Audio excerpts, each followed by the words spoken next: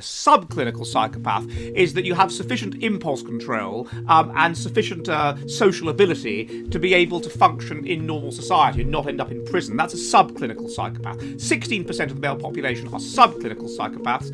52% of politicians, 50% of artists, and 70% of writers.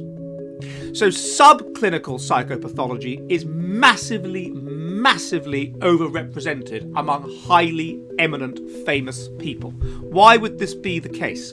Well, what is it that causes you to become extremely eminent? A good example of the extremely eminent is the genius type. What is the genius like? And a number of the people that the post analyses would be recognised geniuses. The genius combines, essentially, our extremely high intelligence with psychopathic traits.